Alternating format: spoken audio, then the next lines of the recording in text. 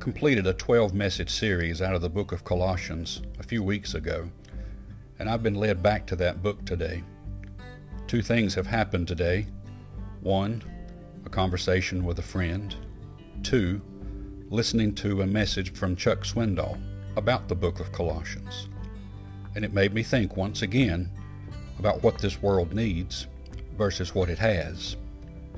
You can look at social media and determine real quick that many people have become experts in just about every subject. Whatever's in the news, they know all about it. And they know what we should do. They know what other people should do. And they know what the government should do. And they know what the world should do. Somehow, people become very knowledgeable all of a sudden. Now, if you have the knowledge, wisdom, and understanding of a particular subject, I encourage you to share the truth with others. But if you have just bits and pieces, I'm afraid you're going to do more damage than you're going to do good. The book of Colossians is about a group of people in a very small community at a very small church that was being misled by two different groups.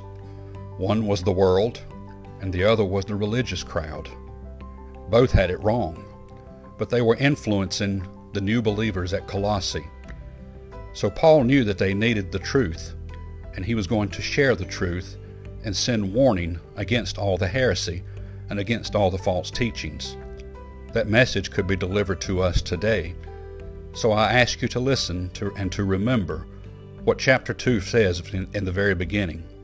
Verse number 1, "For I would that you knew what great conflict I have for you, and for them at Laodicea, and for as many as have not seen my face in the flesh, that their hearts might be comforted, being knit together in love, and unto all riches of the full assurance of understanding, to the acknowledgement of the mystery of God and of the Father and of Christ, in whom are hid all the treasures of wisdom and knowledge.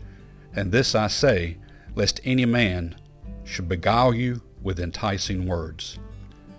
There's a lot of ways we can lure people into our belief system. And the way that we do it is we use the right words. The words that people want to hear. The words that people are attracted to. Paul is warning the Colossians, you better watch. You better pay attention to the truth. And the truth, the knowledge, the wisdom, the understanding, the mystery, the treasures, all exist in one place, Christ. If you listen to anybody else, if you listen to anything else, you will be led astray. Paul had a burden for them, and he wanted them to know the truth, just as I do. Open up God's Word, ask Him for the truth, and you will find it. May God bless you, and have a wonderful day.